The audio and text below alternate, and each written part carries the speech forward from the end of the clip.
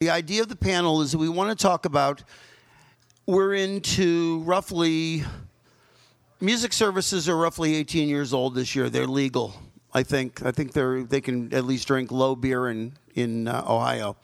How do we get to the next step? How do we start doing creative stuff? How do we get beyond? We have real success with things like Spotify. We have real success with, we had success with iTunes. We have success with YouTube. We have all these successful services, but there's so much more out there we can do.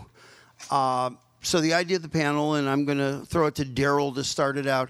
How do we take it to the next? How do we take it to 11, so to speak? So, Daryl, your thoughts on you've been through. Literally, we met almost 16 years ago. Yeah. And you've watched this evolve. How do we make it more interesting for everybody out there? Well, I'm so glad I live in Canada. Anyway, so I don't have to. I miss Rob Ford. We're building a southern wall to keep the immigrants out, but I think. Okay, let's get there. Okay. I think that. The big thing is, and we've been saying this for so many years, is making licensing easier, allowing experimentation, and allowing a lot of new services and new different ways that content can be used to actually get out there and attempt that. And we talked about it a lot leading up to this, that it can still take way too long for services to get licensed, and there's still the issue of every time something is a little bit different, it's a very complex process to get a license done. And as services get more and more complex and more complete, there are many, many more deals that need to be done, whether it's getting the master rights, the publishing rights, the lyric rights, the rights in all the different territories that you want to launch Use in. of celebrity. The performance rights, the name and likeness rights, and that. And there are so many different components and so many different things that need to be negotiated that it's a very long and hard and expensive process. And we as an industry need to try to lubricate that as much as we can, and make it simplified and allow people to do new things. Like for us, we have deals with somewhere in the neighborhood of 4,000 publishers at this point, and we're. So I should have said Daryl is the co-founder and CEO of Lyric Find, which is arguably the largest lyric service, legal licensed lyric service in the world. So he's fought the battles. But we're launching a number of different new services over the next little while, and we've had to go back to every single one of those publishers to change those rights and add in other things. And we've been doing it for 12 years now, so it's we've gotten good at it at least, and we can do it fairly quickly. But for anyone else that's trying to do something new, having to go to all those places and do all those deals is so time consuming that it kills the service before it gets off the ground. So Jeremy, you are. So I work at Warner Music Group. I run business legal affairs for WIA and ADA. WIA is sort of a shared services division, and ADA is for independent distribution. And so we sit up here saying it should be easier, it should go quicker, whatever. How many hours can you stay later at night, and do you have weekends off? Weekends available. Talk about deal flow. How many deals right now within, not a real number, but an aggregate number of deals do you have in the pipeline right now? So first of all, you have to talk about, what are we talking about? Recorded music? Or are we talking publishing? Recorded music for a moment. How many recorded music deals? How many people are knocking at the door right now to do the next big deal? Or to just do the next small deal? Yeah, so we have probably around 120 relationships in place in the U.S. So that's existing partners. For partners knocking on the door in any given year, it could range probably into the hundreds. And that comes sometimes through our labels, to digital marketing teams. Sometimes that comes through the center. Sometimes they're recommended by other companies. So it's a large number of services, and those are just the ones who make it through the door to us to engage in those conversations. So how do you manage that deal flow? How do you prioritize I mean, I know it's probably a bunch of different ways, but I mean, if I've got a great idea, but I'm a startup and I live in Berkeley and in a dorm with two other guys, and I'm starting something up, how do I get your attention? Yeah, well, so let's assume they've come in the door already, right? And one of the ways that we try to help and engage with the community is to understand where they are in their process, because a lot of companies are not quite actually ready to start talking about what it means to enter into a deal. So, for example, one of the ways we've tried to engage in the community is I think there's a lot of people out there who need advice and need advisors. So, for example, we put in place something called the Stanford Program, which is a way for individuals to, quote, major in music, engage with artists, engage with record executives, and have opportunities to find employment or find ways to get deals done with our company. And I think there's a real need to try to put people into situations where they can have advisors who can help them just understand the landscape of music, what music licensing is, where do rights sit. And if they can understand the fragmented nature of rights, I think that helps go a long way to understanding how to better engage the music industry. So if you're going to say to somebody, let's say they don't have an advisor, they haven't been able to get into one of those programs, if you were going to say there are 3 things that you have to be prepared with when you walk in the door, I mean, I imagine business model would be one of them. What's the revenue model? What are the mistakes that you've seen made that basically, slow things down?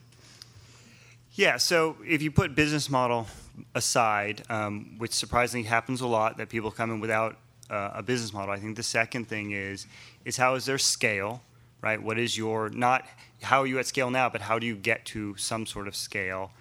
And more importantly, how is what you're doing sort of unique in the marketplace? And how are you doing something that's different than something that already exists? And those are 3 places where a lot of times people come knocking on the door and they're not ready to have those conversations. So what we do try to do is try to make them understand our perspective of why we think they need to better understand that. And then second, try to put them in a position where they can have conversations with others to help educate them and help them to better understand the landscape and how to approach it. I have a network myself of a dozen people that I typically will recommend people go talk to. A lot of them doesn't involve paying any money. It's just people who've always been willing to engage and have conversations. So that's been a big way of how we try to engage that community and try to help people who aren't quite ready to have a larger conversation with us. Jacqueline, talk about what you do, and then I have a couple questions for you. Well, I mostly work with musicians, so I'm on the musician side of the business. We work with a lot of legacy acts, some of the local bands that you guys might know, the Grateful Dead, Huey Lewis, Metallica, the Tupac Estate.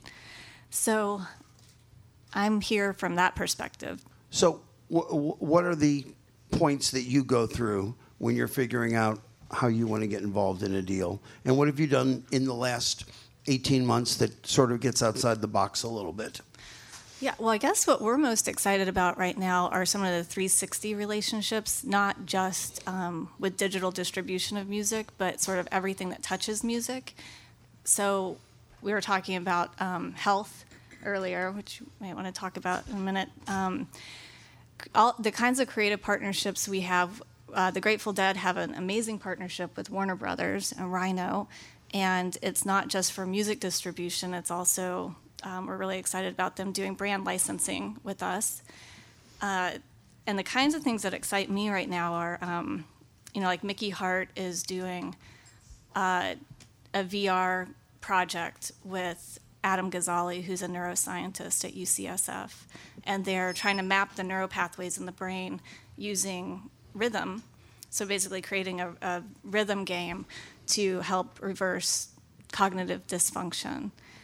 So to me, that's really exciting. I would love to hear more people coming to us looking for musicians to work with projects like that touch technology. And is revenue important at that point, or is it about changing people's lives? Well, or the great, both? The great thing about working with the Grateful Dead, I feel so lucky to work with them because they're all brilliant and amazing. But what they have always done with their business model is say, if we're having fun, everything else will follow. So if we're having fun, in my experience with them and with some other musicians, everything else does follow. So, yeah, money is important, but that's not what leads. William, I always hate this phrase. As we said in the warm-up discussion, I hate that. You were talking about this proposition that maybe the way to make it easier is just turn music into a utility and anybody can use it. Do you want to elaborate on that? You also said that you didn't necessarily favor it, but let's put it out there for discussion. An interesting concept. Let me ask, first of all, how many of you have startup entities, or how many of you, and how many of them are primarily focused on music? What about ones that are not primarily music, but music is a part of it? Okay, so it seems like a broken system to some of you who have tried to go out and license. Getting the masters is relatively easy. And that's because it is a broken system? Okay, seems like it is. It seems like it is because it is. Sometimes there are licenses that get done for some of these apps. So one of the concepts floating around is one that from Terry Fisher, who's a law professor at Harvard and wrote a book that's been largely ignored called Promises to Keep about 10 years ago. And I'm not advocating it, I just think it's great for discussion and love to get people's reaction to it, is music should be like water, okay? It's basically just use as much as you want. You can use it, there's no licensing involved. You just turn the spigot on if you want to use it for your film, if you want to make an app, whatever, and then the government keeps track of everything, and the taxpayer pays for everything. So How many of you like that idea? One person. One hand went up and they started to club him and his nanosecond. hand went down. Okay. So we got one person. So not a lot of people. I mean, how do you think? Do people think music's overvalued or undervalued? Overvalued. Well, Undervalued.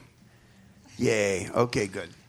So 18 years ago, you mentioned, Ted, that was when the streaming started kicking in. And 18 years ago is also when this conference started 18 years ago. And it also, isn't it the 18th year? No, it's the 18th. Okay, so in 1999 or so is supposed to have been the height of the recorded music industry. And it depends on what source you look at for how high that height was. I've looked at estimates of somewhere just south of $30 billion in sort of trade revenue worldwide from recorded music. We're about half that right now. And it seems to me that the streaming method is moving in the right direction now, but it's got an awful lot of ground to make up. If you have even 100 million, I hope I'm not hijacking this conversation. No, This is no, good. not at all. If you have Keep going. 100 I'll tell you. million people, I'm passing you right some now, tequila. how many Go ahead. million? That's right. We have like 60 million people subscribing to streams. If you have 100 million paying $10 a month, you've got about 12 billion in revenue. I think it's there are a lot of ideas about how to do better than that. To get back to partying like it was 1999 and break up Okay, but the if you Patron. look at what's happened with Amazon in the past week, you have Amazon launching their $9.99 service, which is good, but they also have a $3.99 service that's available on the Echo Alexis platform only. I would believe the $3.99, eventually you're going to get tired of listening to it just on your Dot or just in your Alexa. You're going to want to listen to it somewhere else. So that seems to be a teaser to get you into it. But I don't believe, having been on both sides of the table, having worked at EMI and now working for people who are trying to make deals, I don't think the answer is cutting the price of music in half. I think that people are willing to pay for services that have value, and I think we're seeing that. So Amazon it's a volume isn't cutting business. the price in half. They're offering a limited functionality for a exactly. lower So I'm saying price. that at least creates a thing of, well, I like this, but I can have a better experience if I go to the better service. It's a good introduction thing. It's not reducing the value of music. It's getting people to put their toe in the water. Yeah, it's the gateway drug. Well, Yeah. And it's no different than when they used to have the $4.99 service for PCs only, to go back in history a little bit. So it's a way to encourage an upsell. I mean, it's no different than the 99 cents for 3 months. So all of these are ways to experiment, to get people engaged, get them into the platform. And once they're in, the idea is that they're going to want to continue to stay in. I mean, I've been paying for music before I ever joined the music industry. I mean, I was on Rhapsody when they first started, and I've always been a big fan of. Wow, you can give me unlimited music on this device. Well, I'll take that. And so all of these are just ways to try to encourage people to engage with and pay for music. So there's a little bit of experimentation going on again in that space. What is the state of ad-supported at this point in terms of, are we moving away from it? Are we marginalizing it? Are we still embracing it? Has it worked? I mean, and I'm not, again, I promised him I'm not going to get him in any trouble. I don't want to get a phone call saying I need a job. But ad-supported, there's two things that I think happened. One, ad-supported was supposed to get people to convert because they hated the ads. Some people just mentally turned them off. The other one was when Pandora came along at the beginning. It's great that you can create a 21 Pilot station, but at a certain point you're going to hear a certain song by one of those artists. And I think the surprise for the music industry was, for a vast majority of the people out there, Pandora was good enough. And there was no overwhelming need to move to on-demand or move to something where I could build playlists. Even they are going there now.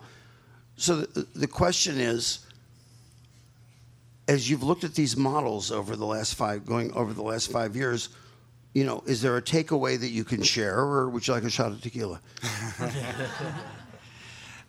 I'll answer it slightly differently, which is I think there's, the ad revenue is shifting dramatically. For anyone paying attention, it's moving from TV into the online and digital space. And the real question is not, what are we doing with YouTube or what are we doing with ad support models? The question is, how do we tap into those those monies in a bigger way on behalf of artists?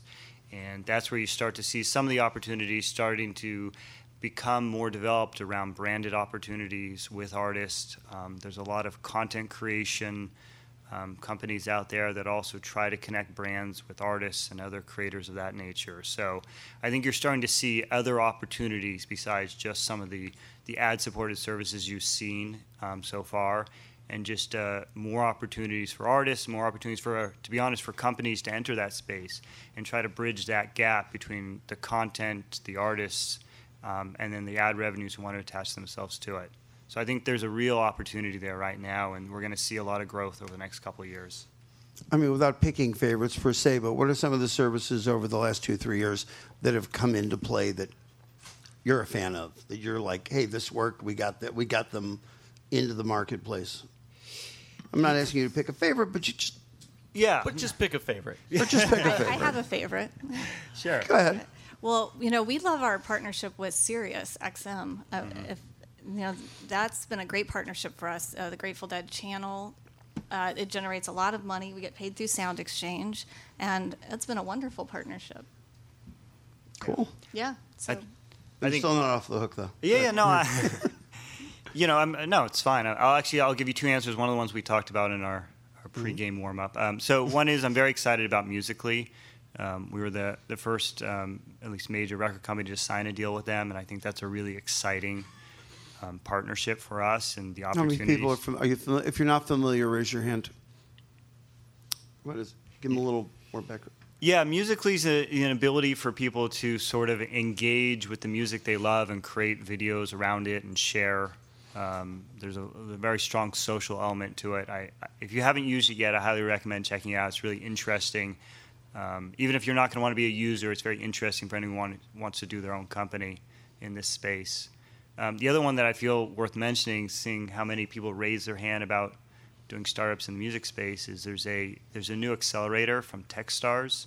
It's a music accelerator that Bob Moz, who's been around for a long time, used to be at Topspin and at Twitter. So that, I believe they're accepting applications now. And it's a very diverse types of companies they're looking for.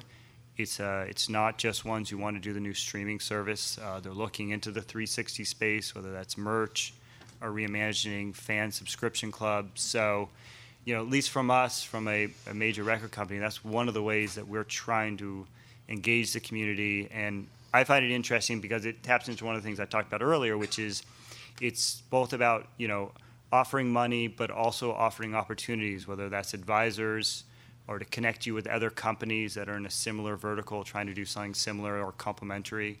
So that one, to me, is very exciting, what they're doing there. What was that company again? It's called Techstars. It's all one word. Vincent, so why don't you talk a little bit about what you do and how are you helping to make music more relevant? Yes, so I'm working at Musimap, which is a cognitive technologies company. So it's highly personalized content recommendation, thanks to emotion, relation, and influences. I think to reflect on what was said, for me, music has a very high perceived value, but there is a gap there between this perceived value and what people are all right to pay for it. And I see that the music market is relatively small. It's $15 billion. And there are possibilities to open that up and to grow these markets. And I'm very interested in music, the music industry connecting with other larger markets, so search engines, AI, advertisement, and different streams of revenue to create new markets. So, for example, I invested in a company called Mod Devices that creates a platform for musicians and developers to create plugins for any types of instruments. That's interesting for me because you have branding, you have another perspective on things that you can grow the market. Another investment I made is also film music investment. How can you solve a problem in the film industry with music and with an interesting, innovative business model?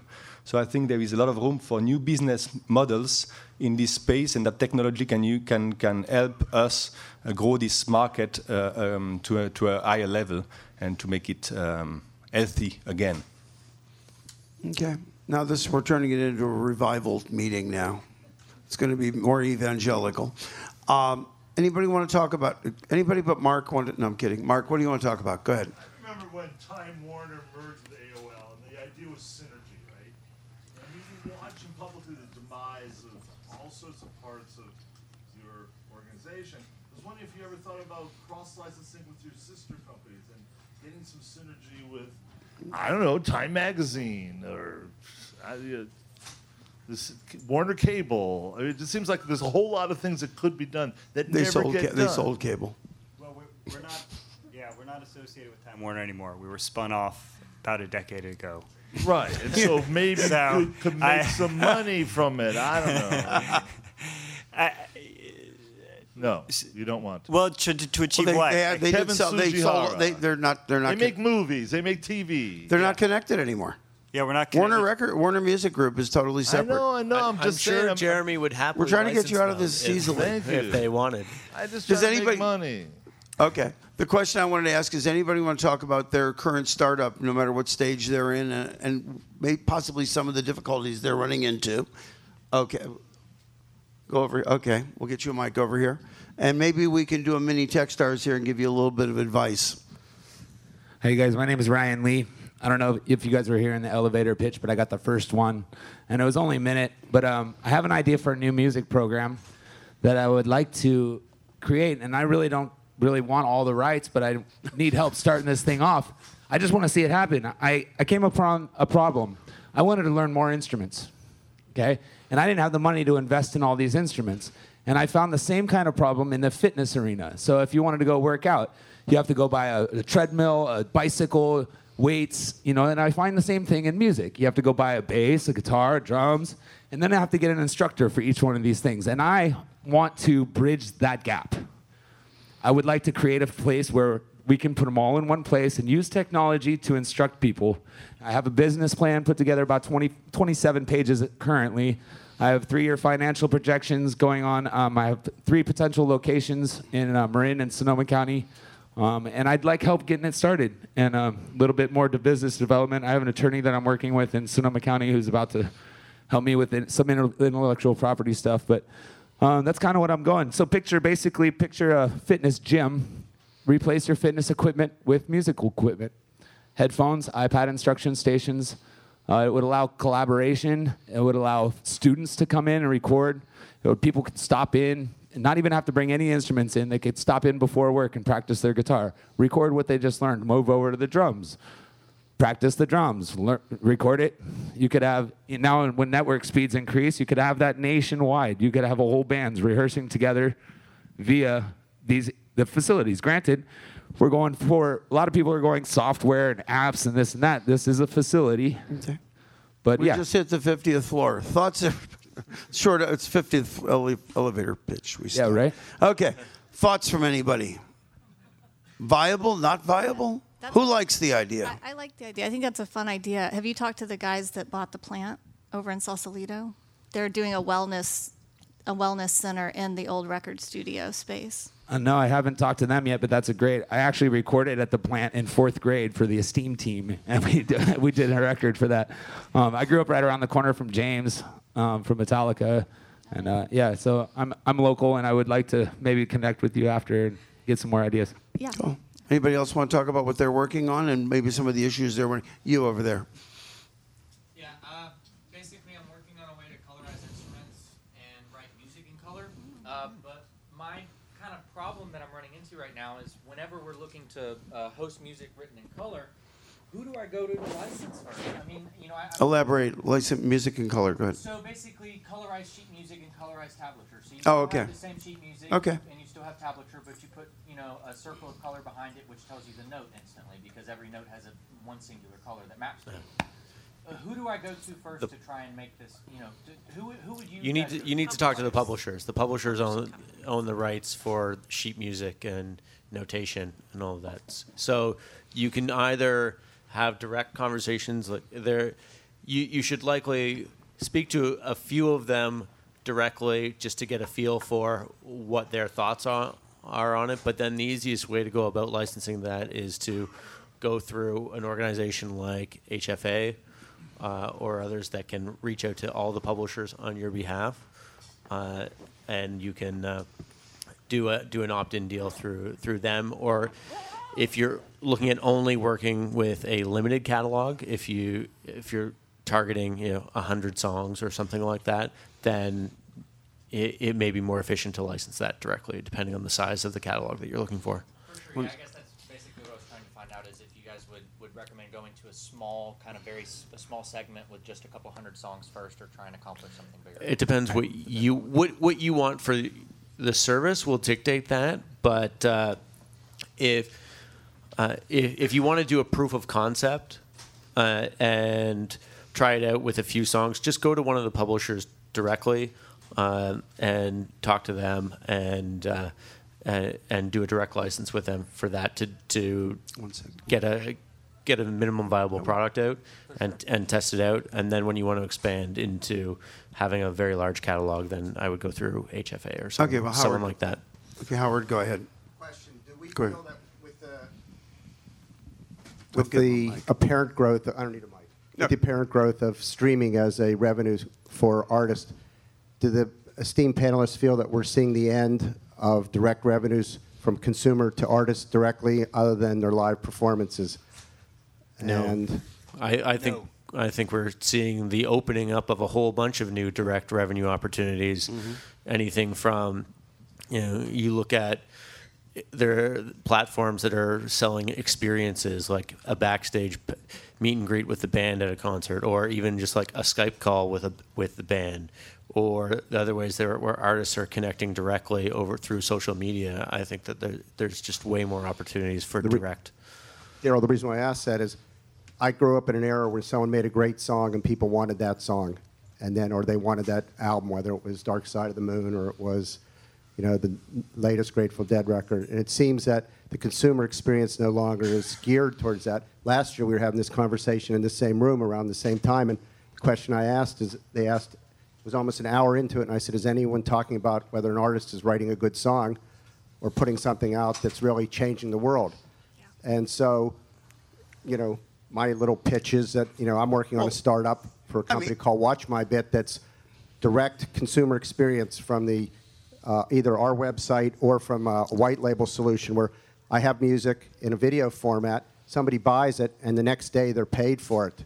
Daily pays, splits done all through blockchain technology, whether there's 10 people in the band or whether there's artists, whether there's money that had to be borrowed from someone's mother-in-law, they're directly paid every day. And if it gets to a point where the investors are paid off, they drop off the blockchain and the splits are reconfigured on a daily basis. So the idea of actually the audience being directly supporting artists from their pre-recorded work, whether it's in a video form or an audio form, is something that I hope has a chance in the future, other than being able to have dinner with AC/DC for $10,000 as a revenue stream. How many artists do you have on your? Not enough yet. And are they unknown artists primarily? Yes. Well, we have some films. It's not just music. It's me.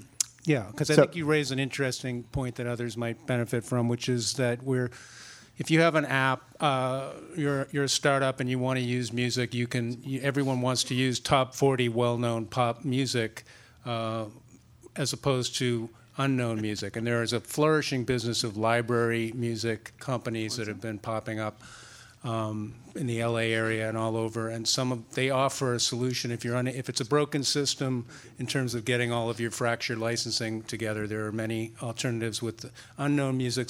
Many of these companies provide very high quality music. By the way, it's just not. There was an article in Wired magazine that talked about how listening to well-known music does create a dopamine reaction in your brain. You're not going to get that from unknown music. However, you're going to get high-quality music. You're also going to keep musicians employed. I'm on the board of overseers at the New England Conservatory, and a lot of the fine musicians who come out of there are not able to get orchestra jobs, and many of them become entrepreneurs. So it is, or do other kinds of things with music. So unknown music is an option for some of you that have startups, and some of that music is really terrific. It's just not going to give you that dopamine rush that's keeping the major labels and major publishers in business from the hit music. See, that brings up an interesting point. The beauty of playlists now across all market segments is when your music is mixed in with something that people know, they're coming off of what he's talking about, that you have this whatever, and there's almost an acceptance level to hear something you've never heard before. I would respectfully, and we've known each other a long time, if I'm hearing 15 things in a row that I've never heard and there's no recommendation that this is even stuff that I might possibly like, it's going to be a barrier to acceptance. I may end up liking half of it. I'm not saying I would. The concept, your point is well taken for unknown artists, but the concept isn't limited to unknown artists. It's a content creator or a Warner Brothers. Anybody who's an aggregator of content has the ability to set the price per listen or from 9 cents to whatever they choose to be. It could be $39.99 if it's an unveiled concert that the Dead did in one year that nothing was ever recorded on it. I know So, 2 other plays that's doing almost the identical thing. Okay. It's not unique. You have a- Others doing it. Yeah. thanks for the put down. I appreciate that. You two are two of my favorite people, too. Can we have a grudge match here out front? Good. Yes, ma'am. The people on I'm a music publisher, so it's a little sad to me to hear the grumbling, although I understand why you're grumbling about how hard it is to clear publishing. I wanted to know the people. Why do you think you're not difficult? I'm personally not difficult. Okay. So who wants to do a publishing deal with her right now? Who do you represent? We represent the band Boston, Harry Belafonte. We have a 70s R&B catalog that's sampled a lot in hip hop and rap songs. Mm-hmm. We have 2 very hot up-and-coming Broadway writers, a lot of different things, but each person is special in their own particular genre. What I wanted to know is the people on the panel that are advising startups in dealing with the licensing, do you ever recommend clearance people? I mean, well-known clearance people who have the relationships already with music publishing people and can help these companies devise a business plan to get the permission that would work.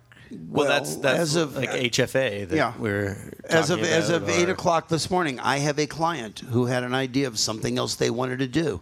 I called up a friend of mine who you probably know, but I won't say who it is, and said, I need to clear 320 songs. Could I do it? Probably. Do I want to? No, because this guy can do it in a week what would take me a month to do. Right. I don't really mean HFA. And he has the relationship. So I went to an expert. Yeah. Whitney, really quick. And Whitney can talk loud because he's had drinks. Arg. What I would say is that I don't think that any particular publisher. Oh, sorry. They want to record. They're recording this for posterity. I don't think it's that any particular publisher is difficult. I mean, yeah, there's difficult ones and there's not difficult ones. I think that what people's complaint is about the publishing situation is that the layers of complexity in publishing to clear like a really big catalog. You know, I mean, if you're talking about you want to start Rhapsody, you want to start Mog, you want to start an on-demand service. Right. It's astoundingly complicated. Yeah. Because it's not just HFA. It's HFA it's ASCAP, it's BMI, it's CSAC, it's GMR, and then you have to deal with the publishers, the major publishers, likely separately. They probably won't want to do through HFA. And then you got to do all the HFA, the non-HFA affiliates, right? And that's hundreds of publishers too. So you've been doing this a long time. Just for the could U.S. How, with still delivering value back to the copyright holders, to the songwriters, to the master users, what would be a more, other than saying it's water and everybody pays the same thing, what's a midpoint that keeps the value of music? Ted, because what? I'm glad you asked that because I haven't thought about that, and I was comparing this to. So I've spent years licensing a particular. You've been doing this. I mean, Whitney Broussard. He's been doing this a long time. One particular service in the U.S. I spent years licensing, and I'm still licensing because everything comes up for renewal. So it never really ends. No, it's painting the Golden Gate Bridge. But then, yeah, exactly. And then, but I had the opportunity also to license the same service in Canada. Yeah. In Canada, oh my God, you guys have it done so well. Kudos. I mean, literally. But they're Canadian. If I was a music attorney doing digital clearances in Canada, I could not make a living because it's so easy. I mean, you go, there's like journalists. There's a sound. No, really, there's CSI, which is a joint venture between CMRA and SODRAC for mechanical rights, and then there's SOCAN for the public performance rights for the songs. There's Resound for the public performance rights for the. Okay, then why can't Pandora launch in Canada? I have no idea. You have to talk to Pandora about that. But there's if it's that rate easy. questions. Well, my point is that for Pandora, I can license Canada in about, I think it's 6 deals or so. I mean the whole scope of everything. Okay. And to license anything in America is literally dozens and dozens and dozens of deals. And I'm just saying, I'm not saying that Canada necessarily is perfect, but certainly, if there's it's perfect. Okay, you're right. Listen, I would say it is perfect with the exception of Cleveland and Toronto. Okay, good. We're very modest too. Right. So I'm just saying that there are ways to do this in a very simple way. I mean, Okay, so how would you streamline it? Is there and still maintain the value though? The idea is not to say, let's just turn it into water and you just whatever you. I don't think the rates in Canada are low. I think that the rates in Canada are, they seem about right. Maybe in some respects they're a little bit higher than the U.S. rates because they're set as tariffs by the government, and there's a government procedure that goes through things. And the government tends to come out a little bit more on the side of copyright owners than the side of music users. I guess we get it. It's very fragmented in the U.S. There's no doubt about it. And other than what you're sort of suggesting, which is let's start over from scratch and we could build a better mousetrap, which I think there's most people in the industry would agree. We don't like it fragmented either. It challenges us also. And so one of the ways, just bring it back to people who are trying to engage in this industry and how can they start without doing exactly what you're saying you're doing is can they think in different terms? Can they think about licensing a smaller catalog? Can they look at doing a deal with just a independent label? Can they just do a deal with a single major and a single publisher? There's other ways. But can you have a it. successful service doing that? Well, there's the difference between a fully launched service that's trying to work with 1 million subscribers and someone who's trying to test and experiment and have a safe space to see whether they can succeed and whether they can build a service that has scale and. But does a subset give you back the feedback to find out if what you're doing is successful, or was it limited by the size of the sample, the catalog sample that you were able to work with? Yeah, that's a challenging question. I mean, if you're trying to launch a streaming service like a Spotify or an Apple Music, obviously you're going to want and need to have a full catalog from all of the various content providers. If you're trying to do something at a different scale, I'm sure anyone in this room could insert X what that thing is they're trying to do. I don't think they need to have 6 million tracks on record to necessarily prove whether that can work or not. Okay. Who's doing something quirky that doesn't need 6 million tracks? What are you doing that's quirky that doesn't need 6 million tracks? What do you want to do? And who's blocking you, and who do we go after for you? I'm Doug with the CEO of Watch My Bit. We're a video streaming platform that uses Is he with Bitcoin. you? Yeah, I just Never mind. He's already done the did? pitch. Okay. Next. Yeah, Who's up next? Sorry. Over there, really. Already, it's early in the fall season. We're in reruns. All right. Okay. Give him the mic over there. Thank you very much. But my name's Nate Tepper. I'm with Set the Set. Set the Set lets fans pick the set list for their upcoming concerts. We work with Third Eye Blind, CeeLo Green, Melissa Etheridge. Value is that we engage 40% of the audience at every concert. We collect and share a lot of data. And then also we drive ticket sales and merchandise sales. Okay, but that's not licensing right. That's not licensing rights for music. It's great. I love that. I thought we could ask any Oh yeah, no, go ahead. Ask any question you want. I'm sorry, it's a free concert. Go ahead. No, go. ask the question. Please. All right. No, go ahead. I have a question for Jeremy. So we Yes. work a lot with management. My question is, how can we scale that and work with record labels? And how would you guys be involved in this process?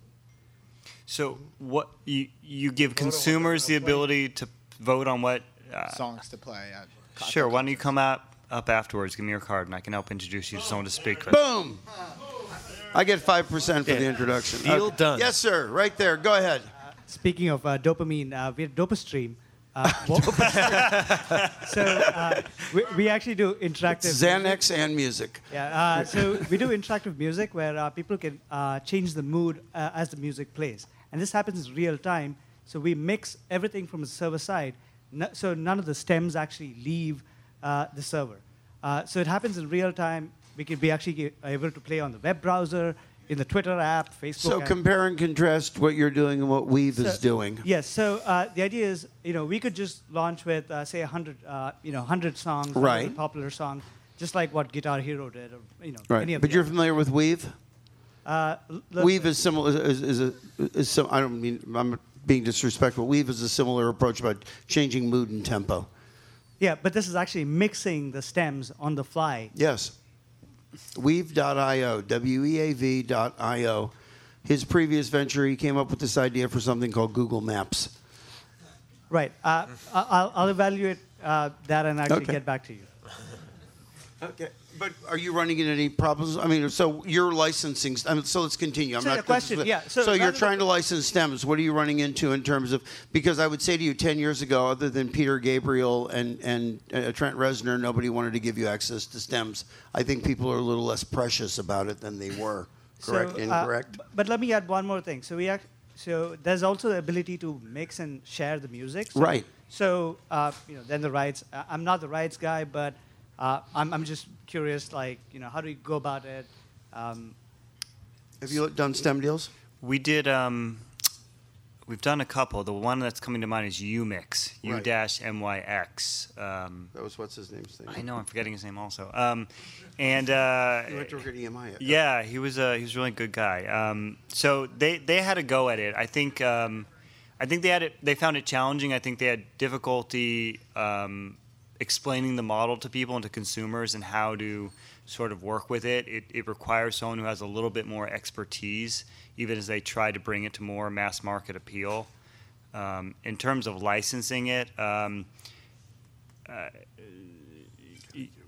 it was, gosh, I'm blanking. This was a decade ago. He's a great guy. The guy yeah. was doing it. Very memorable guy. No, really. Oh, think of it. So good. He then went to Ardeo. He was at Ardeo. He for a while. was.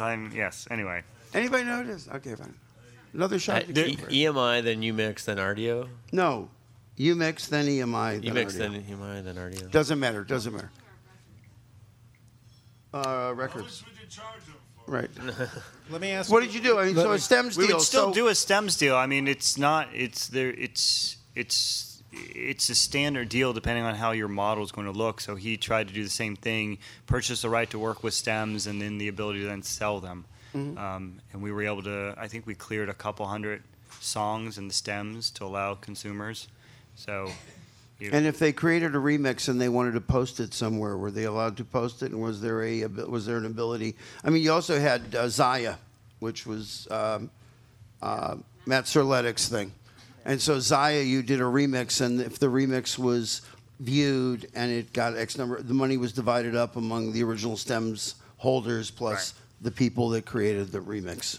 Yeah, there's a lot of, and I haven't paid a lot of attention. I know Spotify cut a deal with Dubset, and there's others who are looking into this space around remixes and how to ensure rights holders are paid appropriately. It's, I know You got it's Metapop, Metapop too that Matt Metapop. Adele's doing. Yep. There's a couple people trying to again manage the rights. Anyone else want to talk about a licensing issue they had? Maybe we can give you some inexpensive advice. Yes, sir. My name's Paul. Hold on, he's going to get you a thing because they're going to record you and then send you a recording later. Do you want it in 4-channel? 3? No, go ahead. Sorry. My name is Paul. I have a company called DropTrack. We do email marketing for pre-release music. So our customers, record labels, send the music before it's released. A lot of times, it could be a work in progress still out to industry tastemakers. And one area I'm thinking about pivoting into is going direct to fan with the pre-release music or works in progress. I was wondering if you could shed some light on the legal challenges of that. Because it's kind of like stems, but some of the music might not even be signed. You want to go first? I got a great story. I won't say the label, Universal. I had a client years ago who had a platform called Avenue, and they came up with this thing where I could send you an email, and in the email was part of the song, and it could be time-based, so it could only play for 3 days, unlimited plays, or it could be play-based, where it only played 3 times and then it expired. And I'm doing the deal, and the deal goes along really good, and we get the deal done, and it was amazing how quick it turned out. And I said to the executive at the time, this is great. He goes, yeah, but what about all the infringement for the last 6 months? And I said, what infringement? He goes, well, you've been up there testing it for 6 months. I don't think you have a letter from us telling you you could. And I went, you're really kidding, aren't you? And there was a moment, I'm being serious now. I said, I will quit everything I'm doing and move to Washington, D.C., and I will be for the music industry what Jeffrey Wigand was for the tobacco industry. And he goes, never mind, you weren't infringing. Don't worry about it. It's interesting with the pre-release thing. I'm on your list from Laurie Feldman, and I get pre-release music every week. And I'm very respectful. I don't redistribute it, whatever. But it's a dangerous. I mean, it's a tricky area. Not dangerous, but it's a tricky area. Yeah, there's a couple companies who do that, and you want to do it on behalf of the artists or the labels. Right, so it's a B2B platform right now, and I'm Yeah. thinking about going B2C. I would say go to the artist. Our firm represents the Bob Marley estate, and we've licensed a remix of "Is This Love." I was a promoter. I thought it was a good idea to do this, and it was with Spinnin' Records, a couple of DJs I had never heard of, not that well known, but it's in 3.5 months. It's been 35 million spins on Spotify and a lot more on Beatport, and it's introducing this music to young kids that might not even know that music. So I would go to the artist, and the artist, if their team is into it, can help you deal perhaps with the labels and the manager and the publishing. Back there. You, yes. Rise up, he'll give you a mic. Ollie Barnes. Ollie Barnes. Yes! Thank that you. That was good. Thank you. Hey, my name is Nate. I've got a company, a small startup called Smalls Live, and we are a physical venue in New York City that streams every show live out to the internet. We have about 20,000 people that tune in every night. And one thing interesting we're doing is we're recording all the shows. We are putting them in an archive, and then we're charging kind of a Netflix style, $10 a month, gives you access to the whole archive. And then what's really interesting is that we're splitting the revenue with the artists 50-50. So we're actually paying out the artists. We have a metric system where we're tracking how many minutes are all these videos being played online, and then we cut a check every quarter to the artists. So it's and is that simple 50-50 on the gross, or? Yeah, I mean, we deduct expenses first, so there's like costs for streaming and storage and bandwidth and all that stuff. So But they get it. Okay, fine. whatever's left. But we've successfully paid out the artists probably a lot more than what they're getting from Spotify, because this is exclusive content we only offer through our website. And there's maybe 400 artists who played in the club, and they're all getting paid. You know, it's not enough to pay their rent check, but everything helps, groceries, whatever. On the artist level, if I was going to give anybody advice of what to use as a bellwether, I don't know how many of you are Humphreys McGee fans, but they do it better than any other band I've seen, except for maybe the Dead, in terms of serving their fans and monetizing their music. And the Disco Biscuits. The Disco Biscuits do a great job too. Yeah. And Fish and Dave Matthews. Yeah. No, I do, but Humphreys McGee is just, it's watching them as a dream. Vincent, their manager, has just done some brilliant stuff. So, I mean, that's a good thing, and if the people like it. The only thing I would argue with you about it, I know I'm the immoderate moderator, I apologize. Because you're getting more than you're getting from Spotify, if I was getting, I'm almost going the other direction, if I was getting 10 million plays on Spotify and I'm only getting a tenth of a penny versus I'm getting 10,000 plays with you and I'm getting 10 cents a play in terms of my reach, in terms of my ability to tour as an artist. I did a panel a couple of years ago at NAB where it was 2 rights holders and 2 services, and the services said the rights holders were charging too much, and the rights holders said they weren't getting paid enough. And the tiebreaker was an artist on the panel. And I said to this guy, do you want to get paid or do you want to get played? He goes, I definitely want to get played. Before we were on streaming services, we couldn't leave the town we were from. Now we're touring all over the world.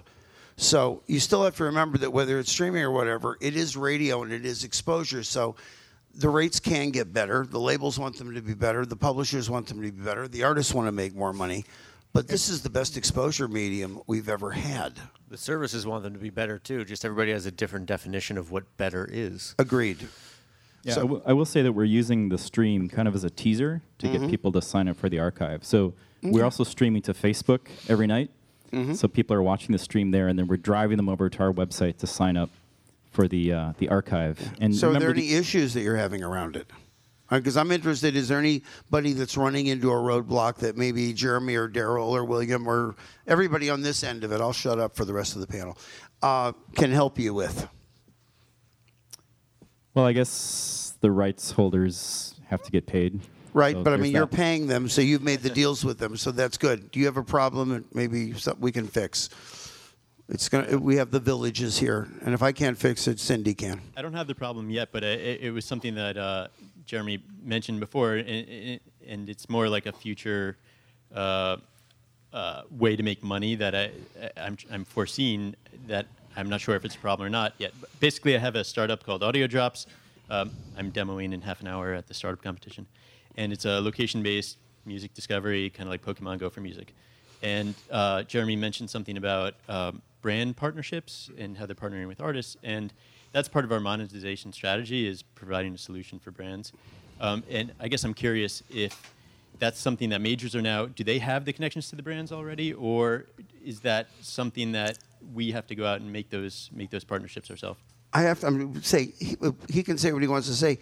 The person that he works with, Lori Feldman at Warner, is amazing at bands and brands. I mean, she, told me about Audra Day 6 months before I knew who Audra Day was. I mean, and tied into, I forget which brand she was tied into, but she's done an amazing job. The brands and what do they call the department?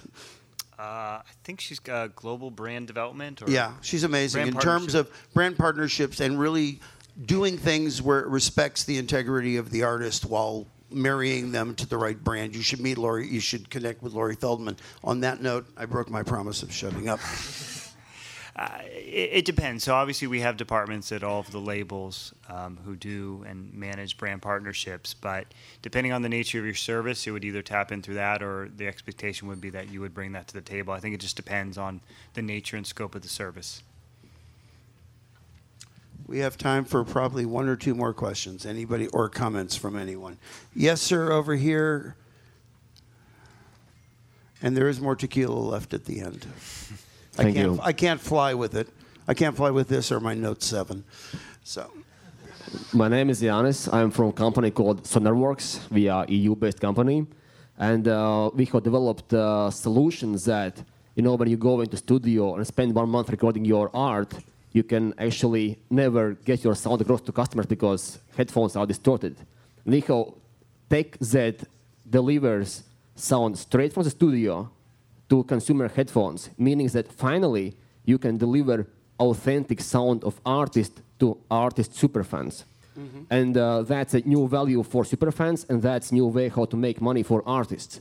But to all artists I talk to, they warn big sign, check out all the right things, because if you kind of charge for this superfans experience, you have to be really well aware how to work with rights afterwards, how to split this money that superfans pay to you. Thoughts, AB? So, I'm sorry, are you doing the headphones or are you doing the mastering of the sound recordings? We are doing software, and we are coming from a studio background. Actually, our studio software was used in Olympic Games as a kind of sound system. And we can ensure that studio recorded sound is brought one-to-one exactly to consumer headphones. So superfans can experience music as intended by artists in studio. That's amazing. That's amazing. I would love to hear more about that. That's my biggest complaint with technology right now, the audio quality. I mean, if you could do anything to help audio quality and how it's delivered to to us.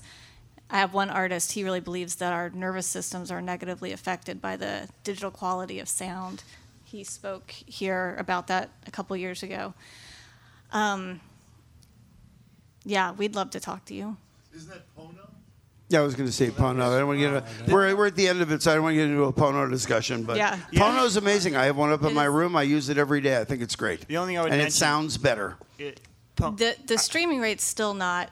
It's still not. The Yeah. studio But it does quality. sound better. You should look in. There's an initiative called MQA that you may want to look into. That Okay. sounds Thank you. relatively similar to what you're working on. You may find interesting. Okay. And Sirius, you're done. Sirius is doing that Drink too. alcohol, but we can't smoke reefer. Yeah. Okay.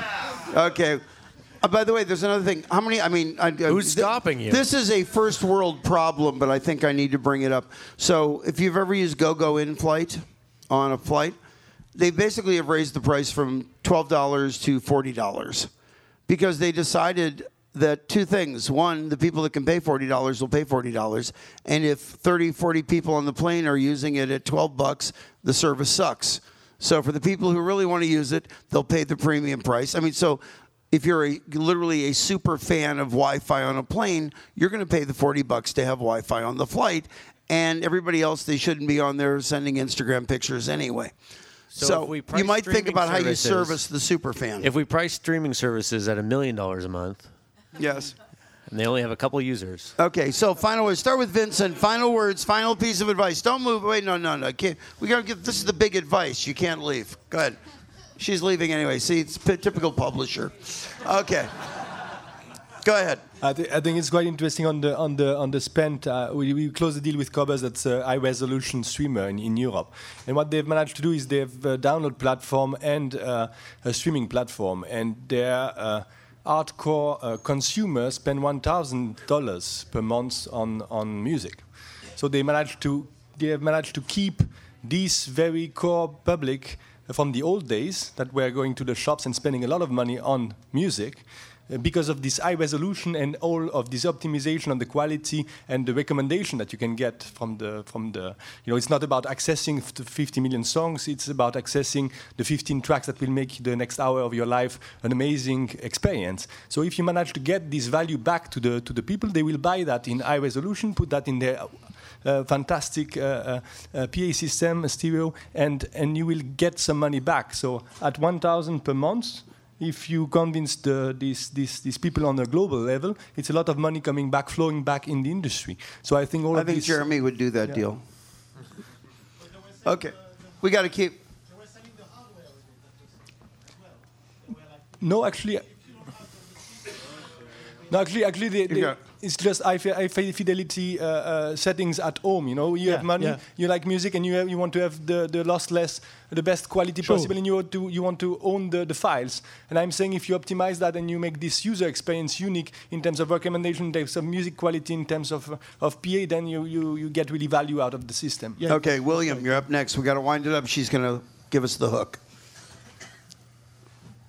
Final words, final advice, final comment. I had an opportunity to interview Pat Metheny for an article I wrote for The Atlantic called "When Robots Write Music," and his thought is that the speaker is the missing link. It's the technology is very impressive, but speakers, whether it's the piece of cardboard on a speaker cabinet or something in your earbud, as you were saying, it's just an inadequate experience. And he toured actually with a very unusual instrument called the orchestrion, which is like a player piano, but it's a whole orchestra.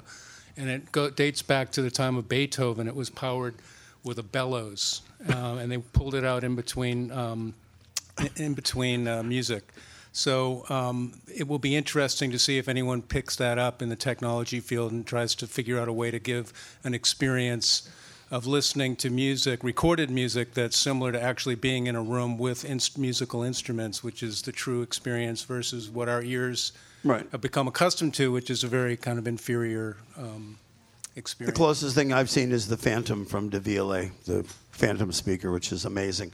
We have to we have to wrap up. So I'm sorry. So Jacqueline, final comment? No, thank you. Thanks to Brian and Shoshana for having me. Thank you. No. Any final thoughts though? No. No. Okay, Daryl. Final thought. Maybe this panel should have been called "The Art of the Deal." Mm-hmm. Oh God, cute. Jeremy, what's your cell number? No, go ahead. I guess I would just simply say we want to be engaged. We want to help find ways to support and drive new opportunities and new engagement. So there's one of the biggest things that I hope I try to bring to the equation is to give people resources to engage the music industry because it is fragmented. So if I can help do that at every avenue and help people find advisors and find consultants and find lawyers and find people who are doing it successfully that complement what they're doing, I feel like I'm succeeding in my job. Okay, and I'm going to give up my final word to Jonathan Blaufarb. Jonathan, you get the final word. Go. No, great. You got a mic. You're on here. Wow, Ted, you're really putting me on the spot here. Really? Where do you see it all go? As you've been on all, Jonathan's a great attorney here in San Francisco. What's your advice for making it simpler? Anything, or is it just going to be the way? Are we still business as usual? You know, if we can all just keep listening to each other, I think that'll help. Thinking back on some of the early SF music texts where there was such a huge divide between the technology world and the content world, I think we have made great strides. Yeah, but there's a lot less fuck yous, no fuck you. Yeah, right. So it's maybe a little, it's less strident, maybe a little days. less fun and exciting. It's not like wrestling now, but I think we're making progress. Thanks very much. Thanks, everybody. Thanks for coming.